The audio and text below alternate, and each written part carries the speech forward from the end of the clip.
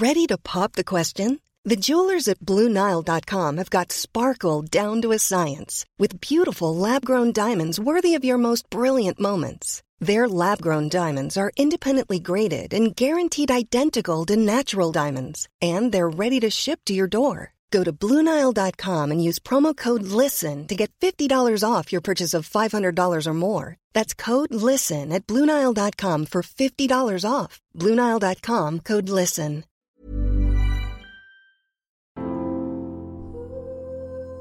Welcome to the Happy Mama Movement podcast. I'm Amy Taylor-Kabaz. I would like to start by acknowledging the Gadigal people of the Eora Nation on which this podcast is recorded as the traditional custodians of this land, and pay my respects to the elders past, present, and emerging.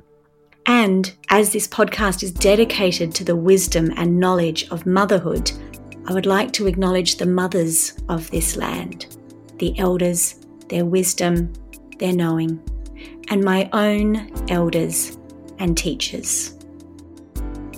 Welcome back, mamas.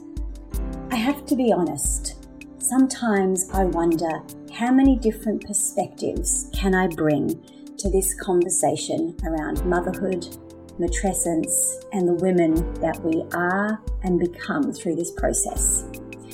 After all, this is the 218th episode of the podcast. And before this podcast, I also had a previous podcast that had over 200 episodes. So we're now talking about 400 episodes, talking about motherhood, matrescence, and how it changes us as women. And yet, every single time I sit down to talk to someone about this topic, I learn something new. I hear a new perspective, I hear a different tool, a different insight. I look at my own matrescence experience differently. It deepens, it widens, and once again, I'm left at the end of the conversation thinking, this is just the most powerful conversation when we can talk about how we evolve and change through this experience. It puts a lens onto everything in our life, all the ways that we change and evolve, not just in motherhood. That's how I felt at the end of the conversation with Fleur Chambers, who's today's guest. Fleur is a meditation teacher, an author, a mama of 3 boys, and a beautiful friend of mine.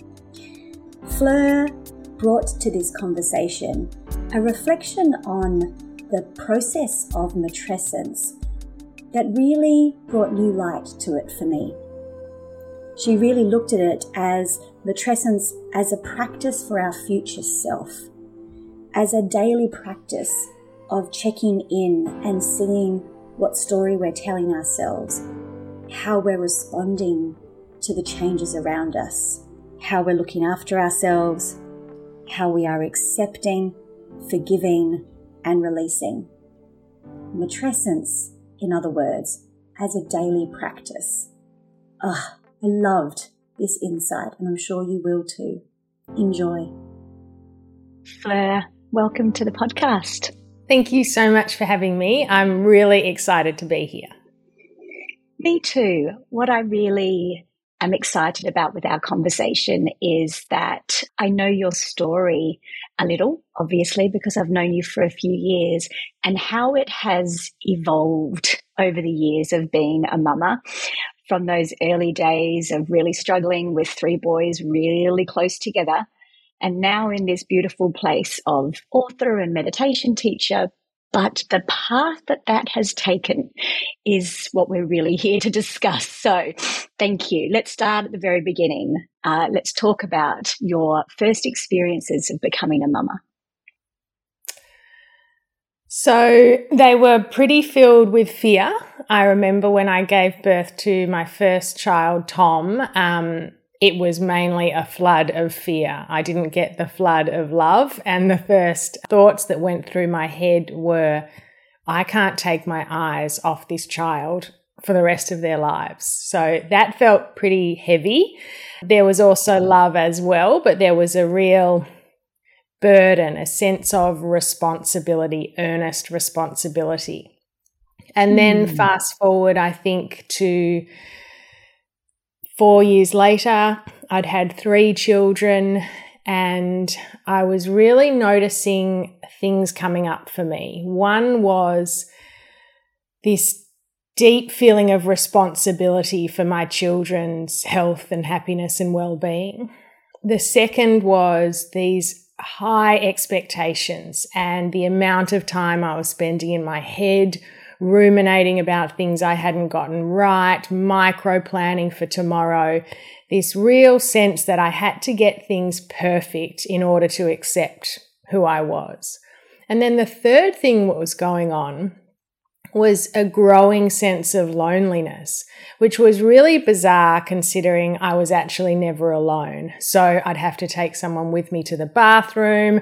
There was always someone with me when I showered. So whilst I was never alone, I was lonely. And I was actually talking to my mum, and she saw a moment, a way in, and she said, "Dal, you really need to start practicing mindfulness and meditation for the benefit of your 3 gorgeous kids and yourself." And so really, I look back on that, it was 11 or 12 years ago, and I really understand that loneliness as an indication that I'd strayed so far from who I was deep down inside. These high expectations, this pull to be responsible for other people, it just meant I'd lost my way. And so mainly the journey over the past 11 years has been a journey of coming home to myself. Oh, it's so beautifully described. It brings emotions to me, this idea of straying so far from yourself. But when you hear you tell that story, you stray far from yourself because of that sense of responsibility. It's like you stray away from yourself and towards the role of mother. But there has to be, a path in between. There has to be a place in between where we, of course, take on this beautiful responsibility, but we don't lose ourselves in it. Yeah, and I think we can take it on without it feeling so heavy. I think when it has this real heaviness, and for me, heaviness sits very much on my body, that's the part that feels unnecessary, I think. We can want what's best for our children. We can have wise action around keeping them safe and healthy and well, but it doesn't need to come from a position of not feeling enough. And I think when it comes from that position of lack, that's when it really feels heavy. Looking back on it now, do you understand why the fear was there right from the beginning and that it was such a heavy responsibility? Can you see through today's eyes a little differently at what was happening there? I can just offer that person, that version of me, compassion. I think there's probably no answer. Digging for an answer I don't think is fruitful because you'll never get to one. Instead, what naturally bubbles up is just this compassion for this 30-year-old woman whose body had been through a lot, who'd probably outsourced some of the choices around her birth, who probably felt underqualified for this big job, and I just offer her compassion. But if I had to think about where that fear came from, who knows? Generational. It could have been my mum, my grandma, my tendency to want to please people, to want to be perfect. Who knows? I'm sure it's been there for a long time, and it just came up right after the birth of my first son.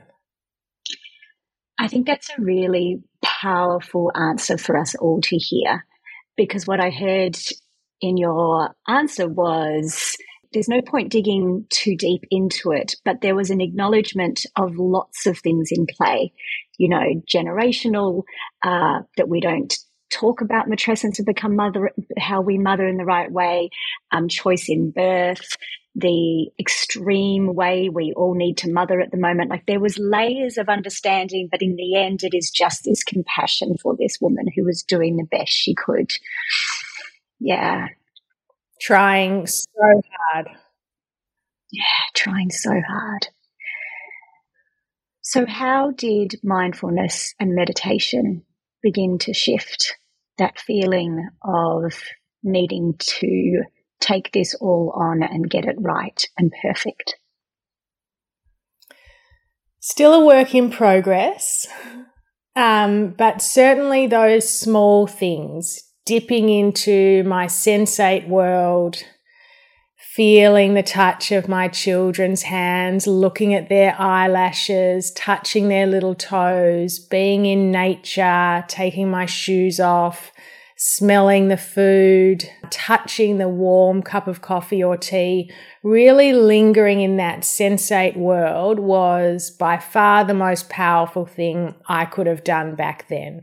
It got me out of my hypercritical, hypervigilant mind, deep into my body, and slowly, moment by moment, opening to this idea that we don't need to hold on so tight.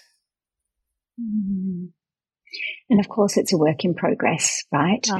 But compared to where you were, I mean, it's mind-blowing to see how these small things transform into big things. I think so often we think, you and I are both in the meditation space and we both talk to women about this all the time, and we think when we hear others talk about these big practices they have or this completely different way of living compared to how they used to live, we think it's unattainable. It's this huge life shift. But I love the way that you've just reminded us it's about noticing the eyelashes, and when you drink your cup of tea, feeling the warmth. It's about feet in the grass. And sometimes that can feel too simple when you're in such a negative headspace, but it does shift, doesn't it? Oh, absolutely. And so what started for me about engaging my senses in my natural environment has over the years transformed into me being able to communicate with animals and receive messages from nature. So you start with a willingness to receive, and you never know where it'll take you. That's right. I didn't start careful, everyone. That's right. Actually, I love that. It's, I love laughing about it, but can we talk about that for a second? Because I actually do think that there is a little bit of fear in some of us, in some women, that if I start down this path, I'm going to end up as some woo-woo hippie that cleanses her chakras and connects with her angels every morning. And I do think that, I believe we've really shifted the belief around spirituality and meditation. However, you've got a hugely successful app. You're a very, very popular and well-known meditation teacher. I wonder, when you talk to people, how do we overcome that? Because there is this fear of it might change my whole life, even though we want it to change our whole life. I think we judge what we don't understand, don't we? So, and I'm sure you're finding that as a dog owner. I know for me, before I had a dog and people would bring the dog to the cafe or buy it clothes or Christmas presents, you'd be like, what? And now you've got a dog, you've probably got like all the little toys and it comes to the cafe. So we judge what we're not yet willing to open our heart to. So I think that's what we remember when we notice people talking to animals or with their tarot cards. That judgment is just a little part of us that's possibly yearning for that, but not quite ready. Oh, I love that answer so much. That's such a beautiful perspective. And 100%, my partner and I took the puppy to the bar on a Friday night the other night, and I literally took a photo and shared it on Instagram. Like, how did I become this person? I used to mock people like me. But on that point, I actually sent my sister a message, who's had dogs for a lot longer than I have. And the message was, I'm sorry, I actually didn't understand. I didn't realize how much this little creature becomes not just a part of your family, but like another kid, like holy moly. And it's the same with all of these experiences, whether it's the positive or the parts that are really hard, like health struggles or anxiety or dealing with the sick kid. Until we're in it, it's very hard to really hold an understanding, isn't it? Oh, absolutely. And I'm now there with menopause. I remember 10 years ago, people would talk to me about menopause and I'd be like, ooh, don't go there.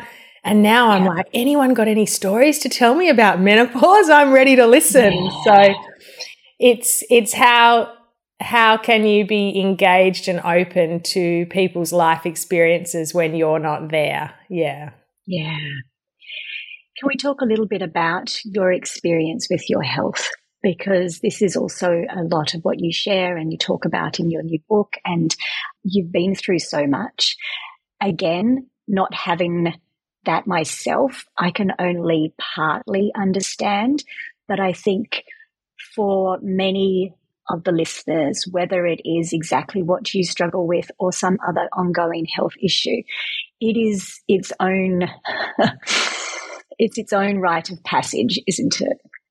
Yeah. So what's interesting is when I had the chronic pain diagnosis of fibromyalgia, which is when your body sends you pain and danger signals even when there's nothing there to be worried about. So it's neuropain. It starts in the brain and then it lands in the body. So there's nothing wrong. There's no ligaments that are torn. When that was happening for me was also when you and I were in the mastermind together and you were introducing me to the idea of matrescence. So when we think back to the first time I started to explore mindfulness and meditation, that was me trying to explore where I was in life, but without an awareness of matrescence. And then probably 6 or 7 years later, the same themes were emerging around enoughness, perfectionism, holding on so tight, wanting to control life. And you, by introducing me to matrescence, really opened the door for me to explore my chronic pain in the context of motherhood. So that was really interesting. So I had gone from a big lens of spirituality and presence, and then you offered me it sort of like a micro lens to reflect upon. And so what I have learnt over the years is that pain is there to guide you home once more. Our challenges are always there to guide you home. So for me, my pain lets me know when I've lost my way, when I've gotten caught up in trying to be something for someone else, when I've gotten too busy, all of these things. And it's a lot of that can be to do with motherhood, especially when we are primary caregivers, when all our children still live at home. So yeah, I feel really grateful to you for giving me the permission to really honor how being a mum could have had a huge impact on my chronic pain experience. Wow, I didn't know that until this time. So thank you. Thank you for saying that. So how do you manage this other than, okay, so you recognize there's pain in your body. You recognize, as you beautifully said, you've lost your way away from yourself again. What are the steps then? So when I was given the diagnosis, I was secretly hoping that this man would give me a pill and I'd take this pill and then I'd go back to who I used to be. A lot like when we give birth. Give me a pill and give me my old life. That's it. And he said to me, Fleur, there's no cure. There's no pill you can take. All you can do is change your response to the pain. Now, I wanted to punch him when he said that, but over time I was able to actually use those words as a guiding light. And so I learned to respond differently to my pain. And it took about 4 or 5 years, but the pain really has subsided. I'm sure a lot of people know when you're at an 8 or a 9 with something, with inflammation, with anxiety, with stress, with chronic pain, it's very hard to work out which piece of the puzzle is making a difference. So you need to be patient and allow the pain, whatever challenge you're going through, to sort of sit at a 3 or a 4. And that's when you get curious about the things that make the pain go away, the things that make the pain appear. I can get pain now when I go to be vulnerable and my body says, you're not safe to share with people. If I go to write a new course that allows me to be a bit more bold, I get pain in my wrist. If I go to speak more about my purpose and the philanthropic work that I do, I get a pain in my neck, my body saying, you're not safe to share your real purpose. So it's about getting to know the way your body, your ego, your inner child speaks to you and trying to be discerning with which voices to listen to and which voices to let go. Wow. Changing the response to the pain is the only thing that we can do. That is relevant for all pain, whether it's physical, mental, heart, circumstantial, what's happening in the world, what your kid's doing, whatever it is, that we can't just take a pill, this isn't going to go away by itself kind of idea. There is no cure in that sense. All we can do is change our response to it. And what I love about the example of physical pain and why I was so excited to write the book is physical pain is very easy to sense. You know if your arm's sore or not. Whereas emotional pain, it's more nuanced, psychological pain, spiritual pain, financial pain. So there's this amazing evidence out there that says when you have negative thoughts about your pain, for example, what did I do wrong? It's my fault. Will it be there tomorrow? I'm not brave enough. I'm not strong enough. All of these thoughts, they actually make physical pain worse because they activate the fear response in us. So if you take that to emotional pain, let's say you've got heartache and then you add to it, I should be braver than this. Other people have it worse than me. I'm not strong enough to do this thing I need to do next week. All of that makes the emotional pain worse. Same with spiritual pain. If we avoid grief or loss or sadness with all these busy thoughts, the pain just gets stronger. So I feel so grateful to have had physical pain as a really clear base for me to explore what happens when we resist versus what happens to sensation when we allow. And that can be used for any challenges in our lives. Wow.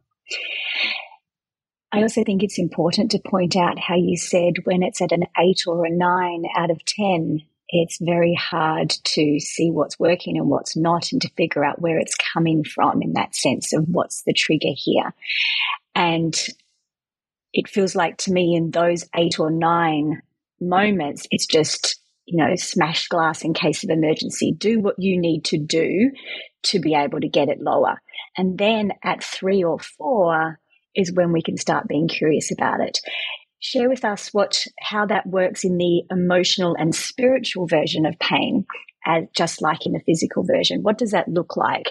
The smash glass at 8 and 9, and then how to get curious at 3 and 4. That's a great question. So I think emotional or spiritual pain, let's take the example of anxiety. When your anxiety is at an 8 or a 9 and your body really thinks it's in danger, that's probably not the best time to be doing the deep spiritual especially if there's kids around and puppies and whatever else. So when we're at the 8 or the 9, we just really care for ourselves in whatever way. We maybe cancel some plans, we take some breaths, we do some massage, we call a friend, we breathe deeply. And then when it's at a 3 or a 4, what we usually do is we ignore it. We go, okay, it's at a 3 or a 4. It's not so pressing. I'll just do all the things I used to do, like extend myself, outsource my happiness, attend to other people. So the trick really is to continue to inquire when you're at a 3 or a 4, because then you can journal. Perhaps then you could meditate with the deep intention to explore the anxiety that was there yesterday. And I think that's the hardest thing. Most of us, when our pain, our suffering is at a 3 or a 4, we just ignore it. Yeah. I'm going to share something very honest and vulnerable here that I haven't really spoken about before. But in the heartbreak of the ending of my marriage over the last few years, it got to the point this year, because it takes a while for these things to rise to the surface. It got to the point where my heartbreak and sadness was at an 8 and a 9. And I was trying to be curious. I was trying to do the healing work, but I couldn't because it was just too extreme. And what I hear with what you just said was, I didn't realize it at the time, but I had to stop all of the inner work because it was just exacerbating it so much, step back and just let my system begin to reset and get myself down to the 3 and the 4 in different ways. A lot of body work, a lot of that kind of thing. Like, let's not analyze this anymore. Let's just let the body start realizing it's safe. And I'm back at a 3 and a 4. And I'm so in a great space to go and do that work now, to look at how to heal and how to forgive and how to love again and all of that.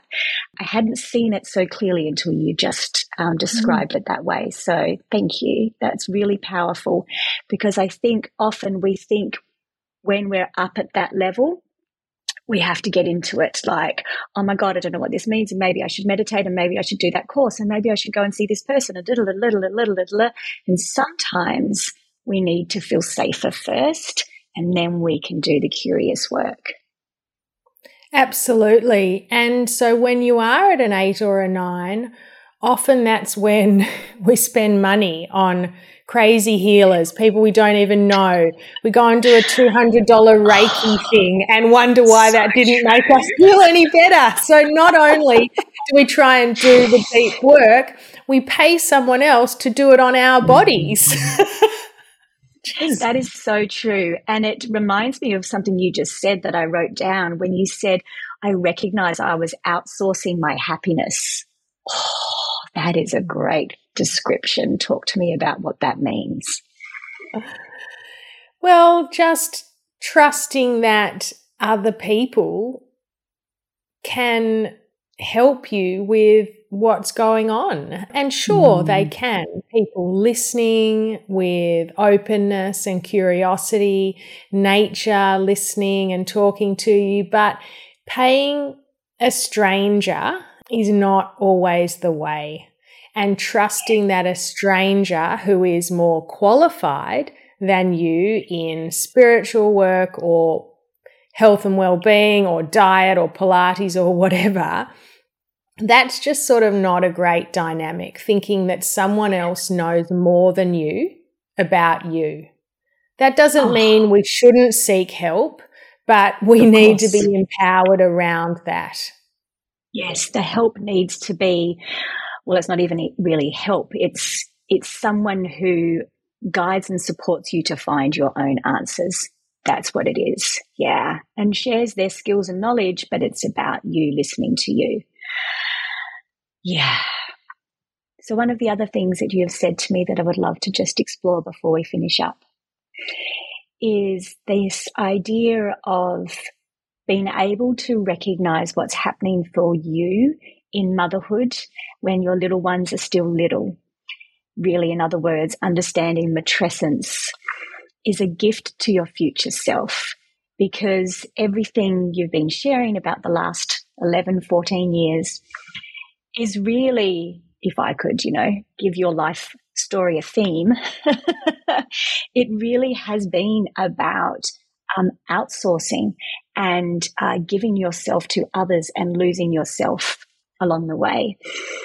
And so you really see this understanding of matrescence as a gift to your future self as your kids grow older. Can you explain what that means, a gift to your future self?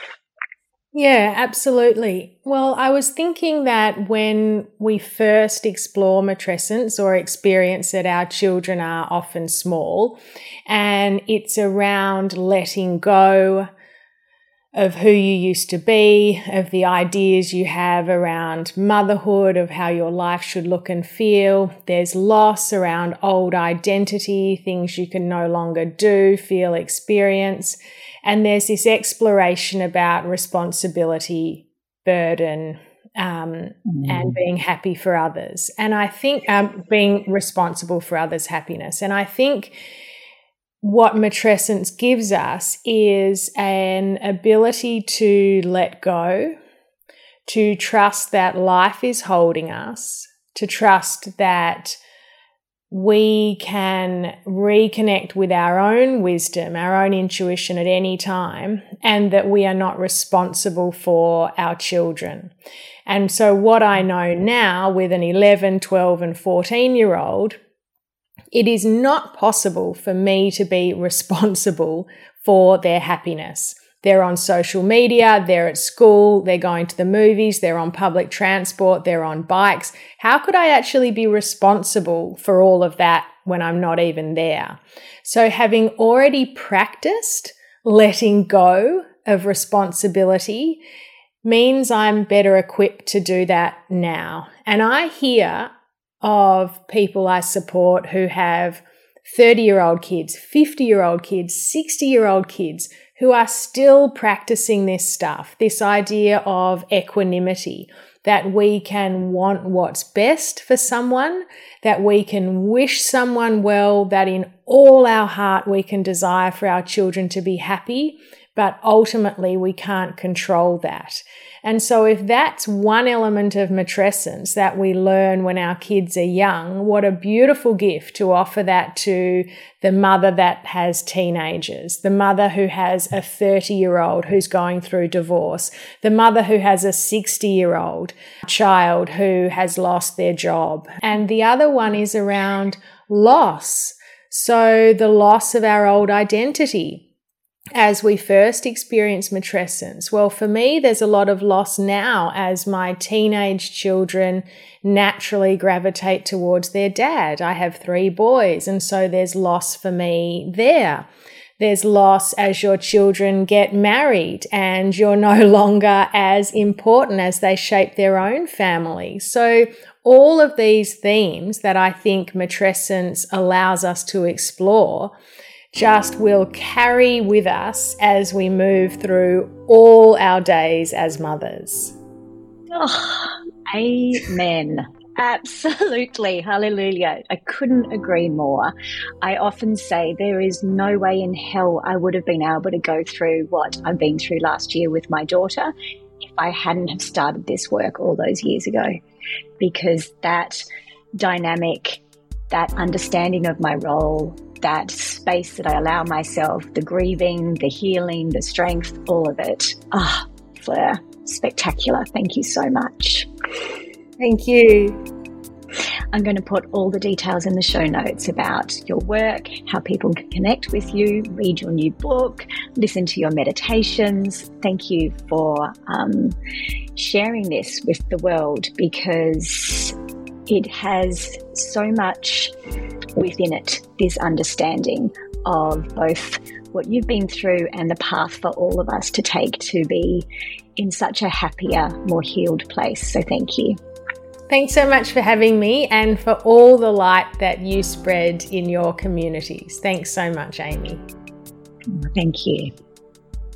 As I said at the start of this episode, it constantly surprises me how deep this conversation continues to go for me. How every single week, every single conversation and every single insight I discover and hear about this beautiful process of matrescence, I continue to learn more. I hope you feel the same. What it shows me is that within this isolated but powerful transformation of motherhood, we have the chance to learn how to deal with all transformations, all challenges, whether it's health, relationship, the world. Because if we can be kind to ourselves in this process, change our response to the pain, really look at how we stop outsourcing our happiness and instead find it from within, then we can do that no matter what the challenge is. You can read Fleur's new book, The 10 Pathways, a framework for redefining happiness, and it is out now. You can also listen to her phenomenal meditations and all of her other work at thehappyhabit.com.au. Please, as always, share this far and wide, especially if you know someone who is in that process of trying to really understand how to get through the day by day. Perhaps they're up at the 7 and 8 right now, and when they come down to the 3 or the 4, this is something they are ready to listen to. And please leave a review and let both Fleur and I know how this episode landed for you.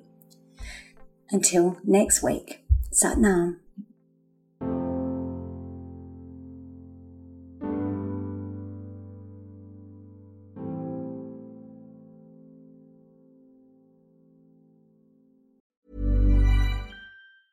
Planning for your next trip? Elevate your travel style with Quince. Quince has all the jet-setting essentials you'll want for your next getaway, like European linen, premium luggage options, buttery soft Italian leather bags, and so much more. And is all priced at 50 to 80% less than similar brands. Plus, Quince only works with factories that use safe and ethical manufacturing practices. Pack your bags with high-quality essentials you'll be wearing for vacations to come with Quince. Go to quince.com/pack for free shipping and 365-day returns.